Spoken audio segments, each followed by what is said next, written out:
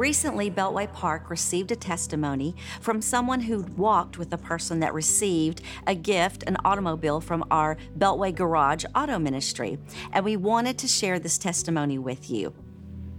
Not even 20 years old, Sally, not her real name, has faced more challenges and barriers than most adults. Before middle school, her mother struggled with her mental health that then grew into heavy drug addiction. It was normal for the family to move between 3 houses in one school year. At one point, the family lived in their car. The children eventually came into CPS custody after their mother was incarcerated for a longer period of time. By that point, Sally had children of her own and was forced to move her and the children to another city. Her time in care was made more difficult as the pandemic set on. Throughout her time in care, she was moved to 3 different placements, all within 2 years. The last location, she was unable to have her children due to the center's policy. This was the hardest challenge of all and eventually led to the removal of her children. The state of Texas was unable to provide safe and secure housing for Sally, in turn leaving Sally unable to provide safe and secure housing for her children. The last few months, Sally has worked tirelessly to find housing, maintain employment, work her services, and see her children. The process has been significantly slowed as she didn't have her driver's license and transportation. With every step forward, there were at least 3 steps back. She stated that hope seemed to be lost. During a hearing, Judge Probst requested that CPS put in a request in the care portal for a car for Sally. The courtroom was full of those cheering Sally on, and little did we know that the request would be filled within the month. Sally took driver's ed in August, waiting anxiously for tests to be available at the DMV, and eventually passed her test. We were ready to get the car. I spent the whole day with her that day, taking the driver's test, getting car insurance, finishing up her last requirements for high school graduation, and even applying for college. When William handed her those keys, I finally saw the spark of hope come back. Years of hardship, endless struggles, forced independence, and isolation. Sally was shown that she mattered, that she was worthy of help, and that we all knew she would succeed. I've known Sally for over 5 years now. I've worked with endless resources and nonprofits to surround her with support. Never have I been so moved by the gift we were given. So both of us, we know that car is the key to a better life. She finally has a win and believes that she can and will succeed. Thank you to the entire Beltway congregation for answering God's call to love all people. Thank you for being His hands and feet and shining His light.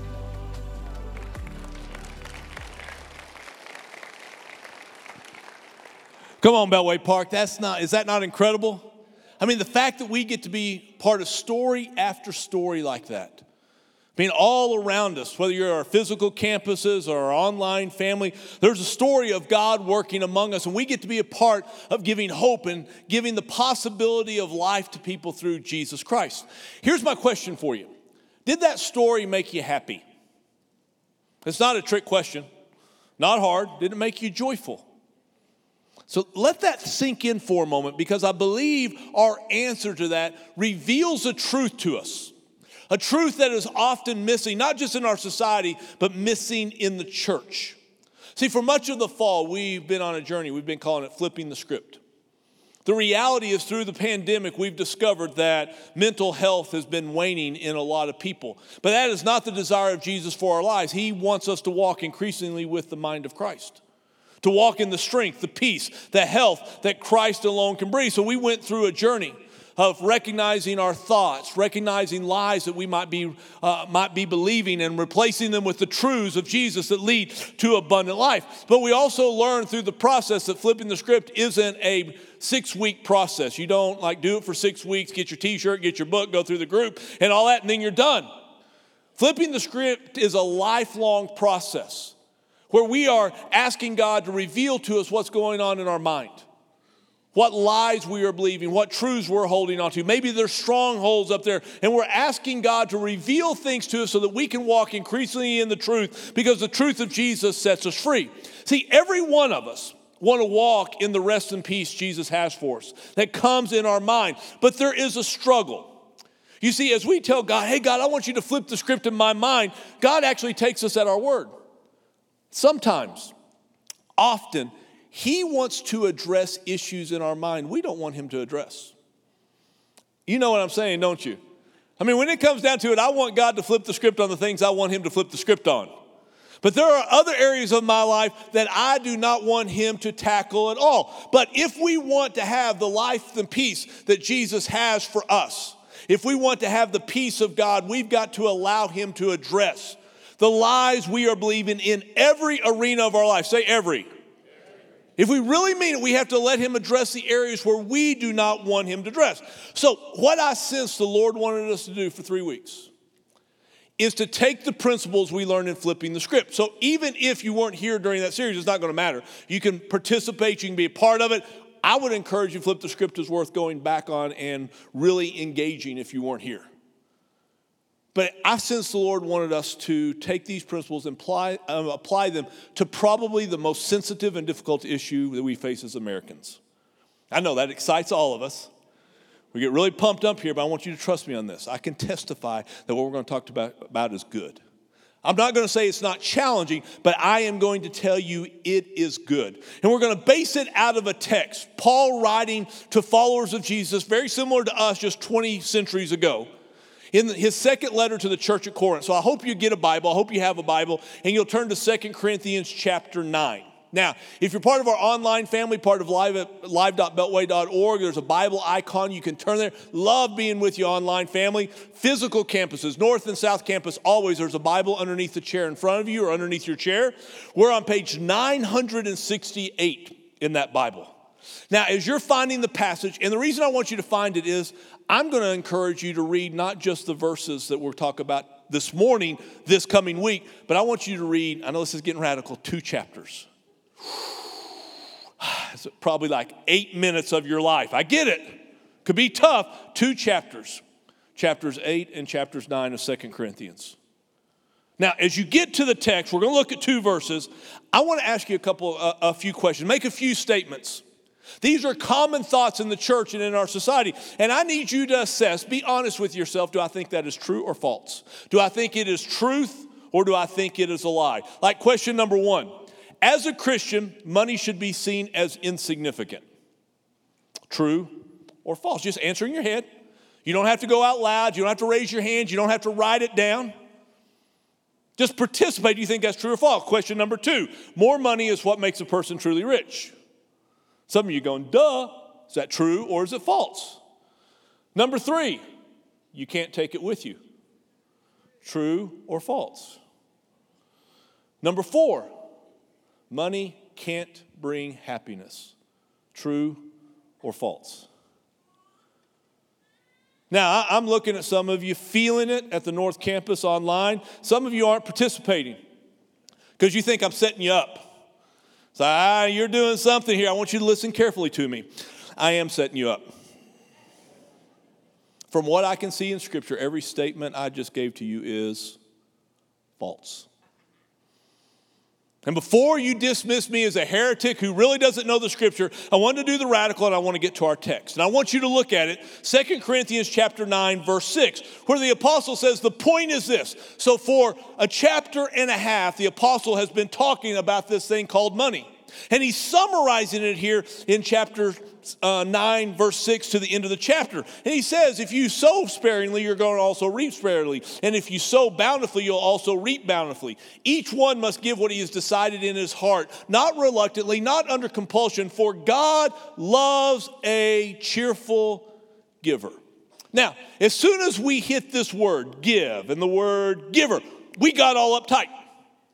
We got intensed up and such. A struggle internally began to ensue. Hear me, I get that. Don't misunderstand me.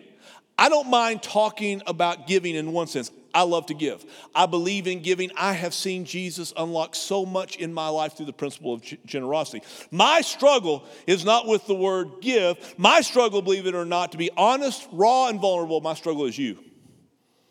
See, some of us struggle with this word, and that is natural to have struggles in our lives. My struggle, again, doesn't tend to be there. My struggle is with the idea that I just like people to like me. The lie that I can believe is that the more people like me, the more people want to engage in what I am a part of, then the more valuable I am, the more worthwhile I am. So to be really honest with you, I didn't want to preach this message. I didn't want to do it. Again, not because I have any struggle with the verse, but because I have a struggle with the perceptions people might have, because I know what people think when we address this issue. All you people in the church want to do is you want to talk about money and giving and money and giving. And I can look back on the sermons that I've written over 23 years, and I know that's not true. That's not anywhere close to all we talk about. We talk about more than money. But you know what hit me this week? We do talk about giving a lot. Like we talk about it every week.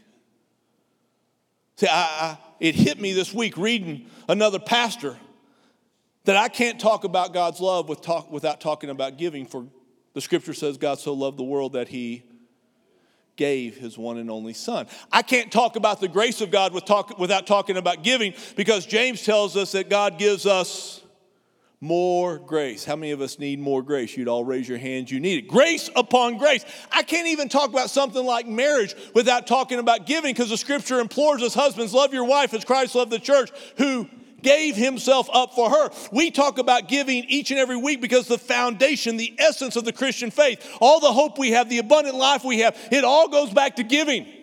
It goes back to God giving to us. Hear me, we are going to spend all of eternity being overwhelmed at the generosity that God has towards us as his children. So why is it that we struggle? Knowing how generous God is with us, knowing that we celebrate it in our worship, knowing that we appreciate it so much, why do we struggle when the scripture implores us to look at giving and money and generosity? Could it indicate there's a stronghold? Remember, at first, to flip the script, we talk about that there are strongholds. Those strongholds are in our minds. They are lies that we tend to believe. And could it be through the culture that we have? Our culture that has so many positives to it, but there are some negatives. And I promise you, when it comes to money, what our culture holds to about money is opposite of what the scripture holds to. And could it be that there's a stronghold that the Lord wants to bring to light? That we can attack the stronghold and we take captive every thought unto the obedience of Christ, because that's going to bring life. What if that which is holding us back into the things we long for and desire for in Christ Jesus is tied to this thing called money? Would that not be worth the journey? See, if you look at the end of verse 7, it ends with these words: God loves a cheerful giver. Have you wondered why that is? Why does God care what we give? I mean, think about it. From what I can tell, God's not broke. He doesn't really need our money in any form or fashion. He's not living paycheck to paycheck. He doesn't have some sort of debt that he's trying to get out from under. In fact, God himself says in the scripture, every beast of the forest is mine, the cattle on 1,000 hills. If I were hungry, I wouldn't come to you, because the world and all its fullness is mine. See, God doesn't love a cheerful giver because he has a need that somehow he needs us to meet. He alone, among all that exists in reality, is sufficient in and of himself. He needs nothing from anyone in life. See, God loves a cheerful giver, not because he has a need, but because I have a need. Listen. Say it this way: God loves a cheerful giver because he's the greatest of fathers. And good fathers, good mothers, you know what they want? They want their kids to get it. When they get the truths that lead to the fullness of life, parents love it. One of the joys of my life of being a bit older, emphasis on the bit older, okay? Not a whole lot older, a bit older. Don't put any dirt on my grave yet. Not quite there. But I have grown children. And one of the joys of my life, what I love, is to watch my children walk in the truths their mother and I work so hard to impart to them. They're not doing it under compulsion. They're not doing it because they have to. They get it. And I love it that they get it and doing things that lead to life. They're not doing it in perfection by any means. None of us are. But they're there. There were days when they were growing up, I didn't think they were ever going to get it. I mean, there were some times I'd look at my wife and say, baby, I don't think we raised very smart kids. They just didn't seem to be grabbing hold of stuff. And there were days, let's just be honest, I didn't think they were going to make it to the end of the day. You know what I'm saying? Like, I brought you into the world, kids. I'm going to take you out, right? I'm done. But then they grow up, and I watch them now as they are with their spouses and they're with their kids. I watch and hear the stories of them in the workplace, in their relationships with other people, the way they're walking out their faith. And I love it.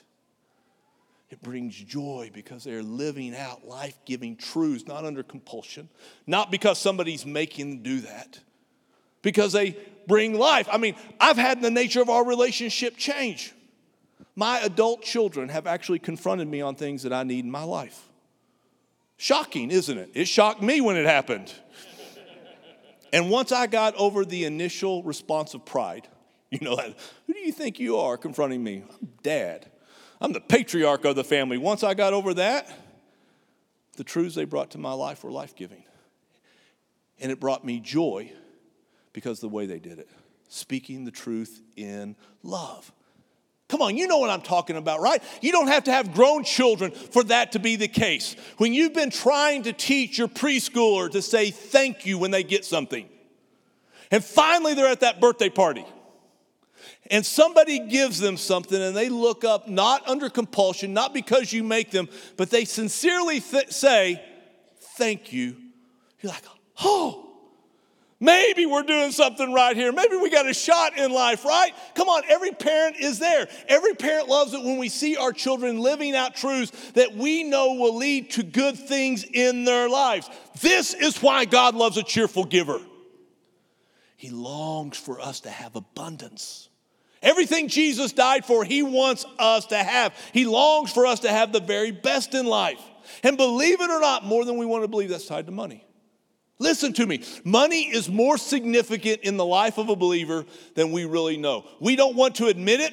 We don't want to confess to it. We want to pretend it's not. But money is far weightier, far more connected to our faith journey than most of us want to believe. Jesus, in the scripture, we have 38 of his teaching stories called parables. Of 38 of those, 16 have to do with money. If you look at the New Testament, you take all the verses that talk about heaven and hell, combine them, and the New Testament talks more about money than it does heaven and hell combined. You look at the totality of Scripture, take all the scriptures that talk about prayer. There are 5 times as many verses on money than there is about prayer. I'm not trying to minimize the importance of prayer and heaven and hell or anything like that. I'm just telling you, money is a significant issue in life, and Jesus told us the reason it is significant. He said, for where your treasure is, there your heart, notice, will be also. See, if I had asked you this morning, North Campus, South Campus, online, family, how many of you want your heart to be more and more after God? We would all raise our hand. It's just the kind of thing you raise your hand to in church. I get it, but I know it's deeper than that. I mean, why would you take the time to be present?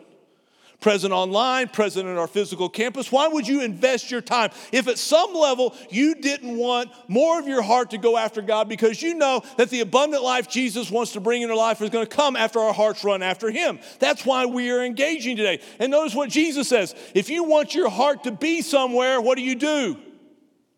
You put your treasure there as well. Jesus is clear. Our heart follows our money. You see, everything in creation, God created for our good. Listen to that. Everything in creation, God created for our good. There is nothing that is created that is not good. You say, well, David, what about? See, it's not about creation. It's about man's heart and what man's heart does with created things. That's where the issue is. You pick any subject, any issue of reality, God made it for our good. That includes money. God created money for our good, but man's heart tends to use things to make them a substitute for God. We take created things and we replace the creator with the created. And we do this nowhere more commonly than with money. Like, we look to money to provide us security. I mean, think about it. Let's say today I had the capacity to give each one of you Let's pick a good number. $1 million. It's a good day at church, isn't it? Yeah. How many of you would feel, don't raise your hand, how many of you would feel secure with the thought you have $1 million? It's like, you're setting us up. I am. Doesn't take $1 million. There's social scientists that have done surveys on future and security and feelings of security, and they've asked people, how much money would it take for me to feel secure about the future? And people have consistently said, if I had double what I have now, I would feel secure. So average household income in America is like $62,000, I think, right now. So basically, if I had $125,000 next year, I would feel secure. But the problem is when somebody has a household income of $300,000, then their number is $600,000. When do you think that ends? Social scientists have not found the number yet. There were studies done of the uber wealthy. Uber wealthy are people who have 50 million or more in assets. Ask people who had 75 million. 75 million. Let that sink in. 75 million. How much you would need to feel secure? You know what the number was? $150 million. You have $75 million and you don't feel secure. See, I know what you're thinking right now. You're thinking, poor babies. They're struggling so much. Here, let me do something for you. I will just take that struggle off your hands. You give me your $75 million and I will wrestle to feel secure. Because all of us think if I had $75 million, I would feel secure. Because there's a lie that's perpetuated in our mind. It's a stronghold that money can bring security, and it cannot. Only God can bring security. We tend to trust money to give us value and worth. We think the more money I have, the more valuable I am, which is interesting given the fact that value is not determined by what you have. Value is determined by what someone is willing to pay for someone or something. God loves a cheerful giver. Listen to me. He loves a cheerful giver because the act of generosity is a declaration. You know, declarations are these things where we speak truth. Sometimes we do that with our words. Sometimes we do that with our actions. But giving in generosity is declaration that God alone is my source of security today, tomorrow, and always. That's why verse 6 of our text says, the point is this: the one who sows sparingly reaps sparingly. But if you sow generously, guess what? God will give to you sparingly. We know that God's going to take care of things today, tomorrow, and always. Generosity is a declaration that my worth isn't found in how much I have, but how much the Father paid. He paid the largest price that has ever been paid for anything. There can be no greater price paid for anything than what was paid for you and for me in Jesus Christ. That is where my worth is. And when we are generous and we are growing in that generosity over time, as you will find out in chapter 8, that we are excelling in this grace of giving. It means we are getting the truths that lead to life. And when we're getting the truths that lead to life, it means that the Father can unlock more into our lives. The Father is waiting for our hearts to be developed in such a way that He can give us all that He wants to give us. He can entrust us with more. Look at verse 11. You will be enriched in every way. Some of your translations will say, you will be made rich in every way, to be generous in every way, which through us will produce thanksgiving to God. Now, in most of our minds, there's only one way to be rich. Money, money, money, money. I have to have more money. But does not this verse seem to state that there's more than one way to be rich? You will be enriched in every way, so you can be generous on every occasion. And just in case you think this verse is nebulous and really doesn't say that, listen to the words of Jesus, who said, if you've not been trustworthy in handling worldly wealth, money, who will trust you with true riches? But the inverse would be true as well. If you're trustworthy in handling worldly wealth, there are things that God's going to impart to you that you can get no other way. Having more money will not make you rich, but using money the way God wants you to will make us truly rich. That's why God loves a cheerful giver. God loves a cheerful giver because it means He can give to His kids what He longs for us to have.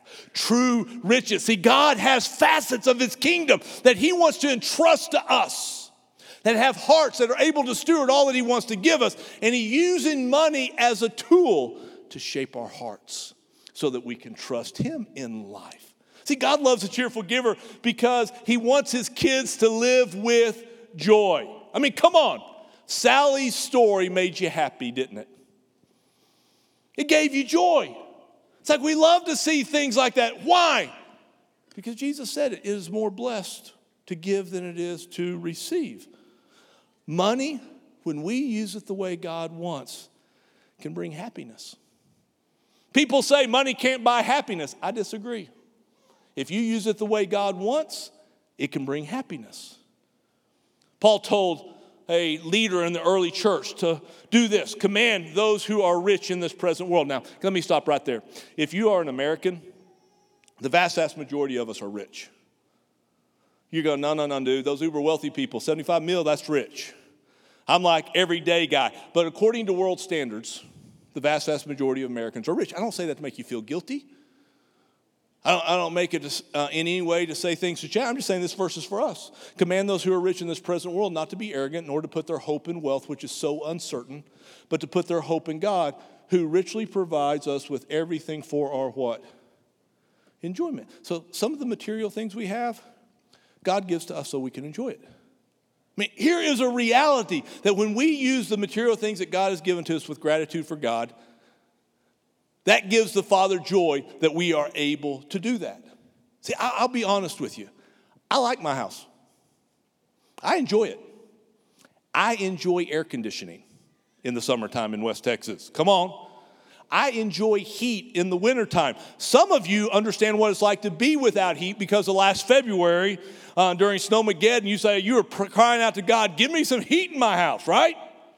I love heat. I love to travel. I love to scuba dive, the places I've gone all over the world. I love to hunt. Now, I'm not doing it on Sunday of opening day of deer season like some. Just kidding. I'm sure they're online after they've been in the deer stand, right? I love to hunt. I like clean clothes. There's so many things God has blessed me with material that I enjoy them so much. That's what God wants to do. When we live in gratitude for God, what He's given us, He loves for us to enjoy that in life. But it's nowhere close to my greatest joy. Because Paul goes on and says, command them, the rich in this present world, which is us, to do good, to be rich in good deeds, and to be generous and willing to share. When we give from what God has given to us, when we're living in this thing called generosity, it brings a deep joy into our life, and He wants us to have it. See, guys, I didn't give the car that showed God's love to Sally. I've given a car before, and it brought me a lot of joy, but I didn't give this car. But you know what I did do? I have invested in the church that has the auto ministry. This church. And I love the fact that our men and our women in our auto ministry will take cars from people, some of which are not in the best of shapes. They need some work, but if they have some love and some attention, they have some parts put on them, some work done, all of a sudden they become a good car. And I love the fact that we could share God's love in a practical way with somebody who needs it. How many of you discovered that in Abilene, in our region, you need a car to do life? I'm not in any way saying that anything against our city. We just don't have a great public transportation system. Probably a region of our size and our population can't do that. So you need a vehicle, and we have men and women who are showing the love of God by helping them have. See, this wasn't the first car our auto ministry gave away. We're doing it all the time. Like, this is the 10th car we've given away this year. That car came from somebody. Our men and women worked on it, connected through our other ministry, somebody who needed it, and we got to show the love of God in a practical way. That brings me joy. But it's not just that. We have men and women who are trying as much as possible to open up a little garage. And that garage just works on people's cars because people's cars break down. But you need a car to do life in Abilene. You need to take your kids to school. You need to get to work back and forth. And sometimes working on cars is expensive. And our guys and our gals are making that happen and showing the love of Jesus in that. And I get to be part of that. I love that. The only thing that's keeping us from working on more people's cars, we need more people. People with a skill set, okay? If you don't know what a wrench is, don't show up, okay? But some of you have a skill set, and this is a way you can be generous in good deeds. You can be part of the team. I get if you're not really good at it. I actually worked on cars through college. The people I worked for said, you need to keep going to college, okay? And so our garage ministry is like, look at me. It's like, Pastor, we love you, and we think you're awesome at what you do. Just don't come and do what we do. We will do what we do, you do what you do, and we will be great together. But some of you need to be a part of it. In the Park News, it's going to pop up online. It's part of our online campus. There's a way that you can become involved. And we can tell you the details without overwhelming you. You get to be a part of that. I mean, come on. Being part of stories like Sally's story, all the stories we get to tell around here, they bring joy and happiness to our lives. This week, I was at a banquet for one of our partner ministries.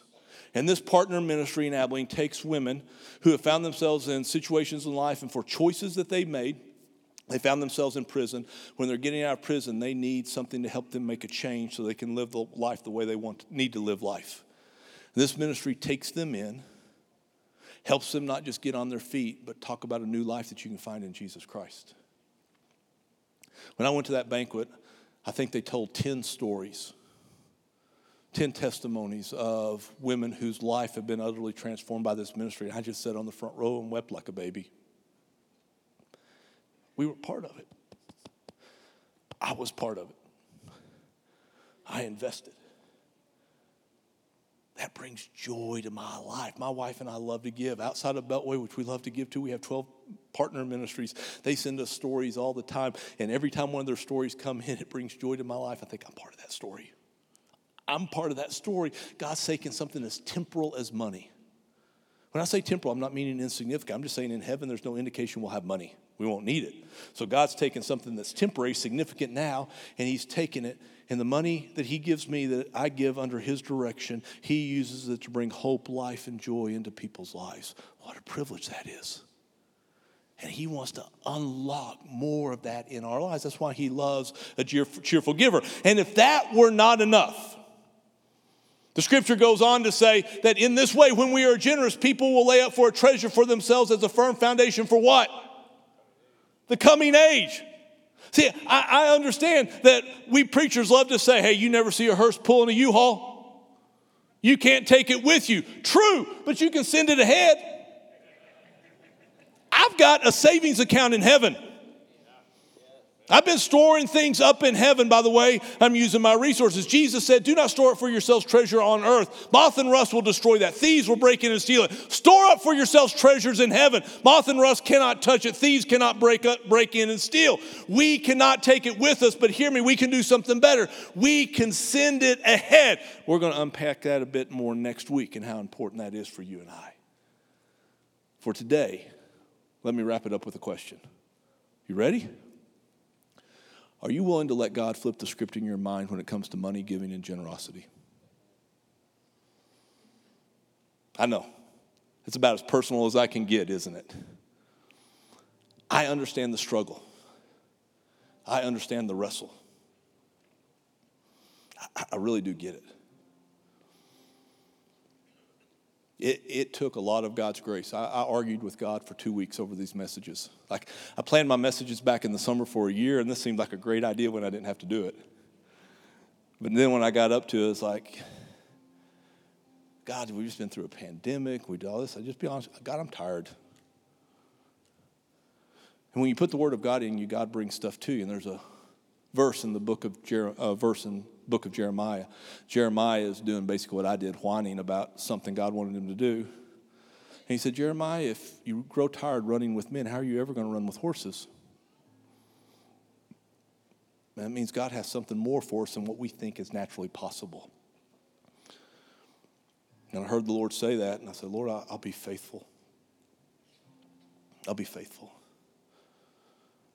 I want you to hear my heart. I know it's a difficult topic. I want you to have everything God has for you. See, I know there's a reality. Listen to me. I understand we take offerings here at Beltway Park. And I cannot with integrity say that what I'm saying has nothing to do with what we do here. But I would like to believe. I believe as I check my heart, I can say it's secondary. The primary thing is I want God to have everything in our heart, to unlock everything he wants to do inside of you. In fact, I can do this. The elders have agreed. If you're having trouble listening to what I'm saying about the truths of God's word because you think it's totally connected to giving at Beltway, would you please take Beltway out of the equation? Just don't give here. I believe in what we're doing. I believe in what God wants to do through us, but just take that out of the equation. It is a secondary motive. It is not the primary motive. God just wants to unlock generosity. See, money is this tool that God wants to do something to unlock things in our heart to bring greater riches in our lives, to bring true riches into who we are. So here's my question. Am I willing to allow God to flip the script in this area? Most of us said in the series, God, I want you to flip the script in every area you need to flip the script. So let's just pick the hardest. One of the hardest. And let's ask God, am I willing to do that? Because I believe, hear me, I believe that He is so radically for us. That's why He loves a cheerful giver. He is so radically for us, He wants the very best for us in life. And He wants to take something as daily and mundane as money that's been lifted up as an idol. He wants to bring it down in our hearts to the right place and use it well so He can unlock everything He has for us. So let's do this. Both campuses online right now. Not only, just bow your heads. We're going to wrap this up. You can relax right now, okay? Because there's not anything you're going to have to do for the rest of the service, okay? So there's not another offering coming. I don't have a commitment card for you to sign. I'm not going to ask you to do anything, okay? I'm just asking, are you willing to let God flip the script? Ask the Father, are you believing lies when it comes to this thing called money? It'd be hard to be an American and not believe these lies. I mean, we're raised with them. These things called commercials that are so everyday, they perpetuate a lie again and again. And just tell God right now, God, I'm willing. I don't know what it all is right now, but I'm willing. If you're willing. Or if it's, God, I don't know that I'm willing, make me willing. I want to trust enough to be willing. I get that. 2 practical things I would ask you to consider. Number 1, don't quit engaging. I mean, it'd be easy this week to say, I didn't know what you were preaching on this week, but I do next week. So I'll disappear for a couple more weeks and I'll show back up at Christmas. I bet it's different then. And it will be. But if your tendency is to want to shy away from this topic, ask yourself why. Why would we shy away from anything when God's word speaks about it so much? It's telling us something. Let's don't shy away. Let's don't back away. I charge you to keep engaging. 2 more weeks. The second thing, practically you can do, take every scripture we talked about today. They're all in your Park News or in the notes. They're online. There's things like that. Just take the scriptures and read them this week. And say, God, show me where I'm believing lies. Show me where your truth lies when it comes to money, giving, and generosity. And let the Father do a work in your heart and life. Let Him take down strongholds. Let Him show lies. Let Him bring truth. And you are going to discover some things about God you never knew existed. Father, we love you. We really do. Some things are harder for us than others. But we don't want to keep any facet of our lives away from you. So we ask, oh God, do a work in our hearts. We give you the totality of our hearts and minds, and we ask you, God, show us where we're believing lies. We want truth. If we abide in your word, you have said, then you will know the truth. And this truth will set you free. And the Son sets you free, you are free indeed. We want to walk free indeed in everything. I know, Father, from my own life, from the lives of so many people, this is a stronghold in many of us. But we ask that by the authority of the name of Jesus, you would begin to cast down this stronghold. That you would take captive in us every thought and we bring it under to the obedience of Christ. We declare, oh God, that you and you alone are our source of security. No amount of money will ever provide what our hearts long for. You and you alone are our source of worth. Our place of identity, our place of acceptance and love. We want to turn to you, and anything we are using to try to find what only you can provide, we ask that you would bring it down and put it in its right spot in our hearts and lives. Do that with this thing we call money. We ask in Jesus' name, amen.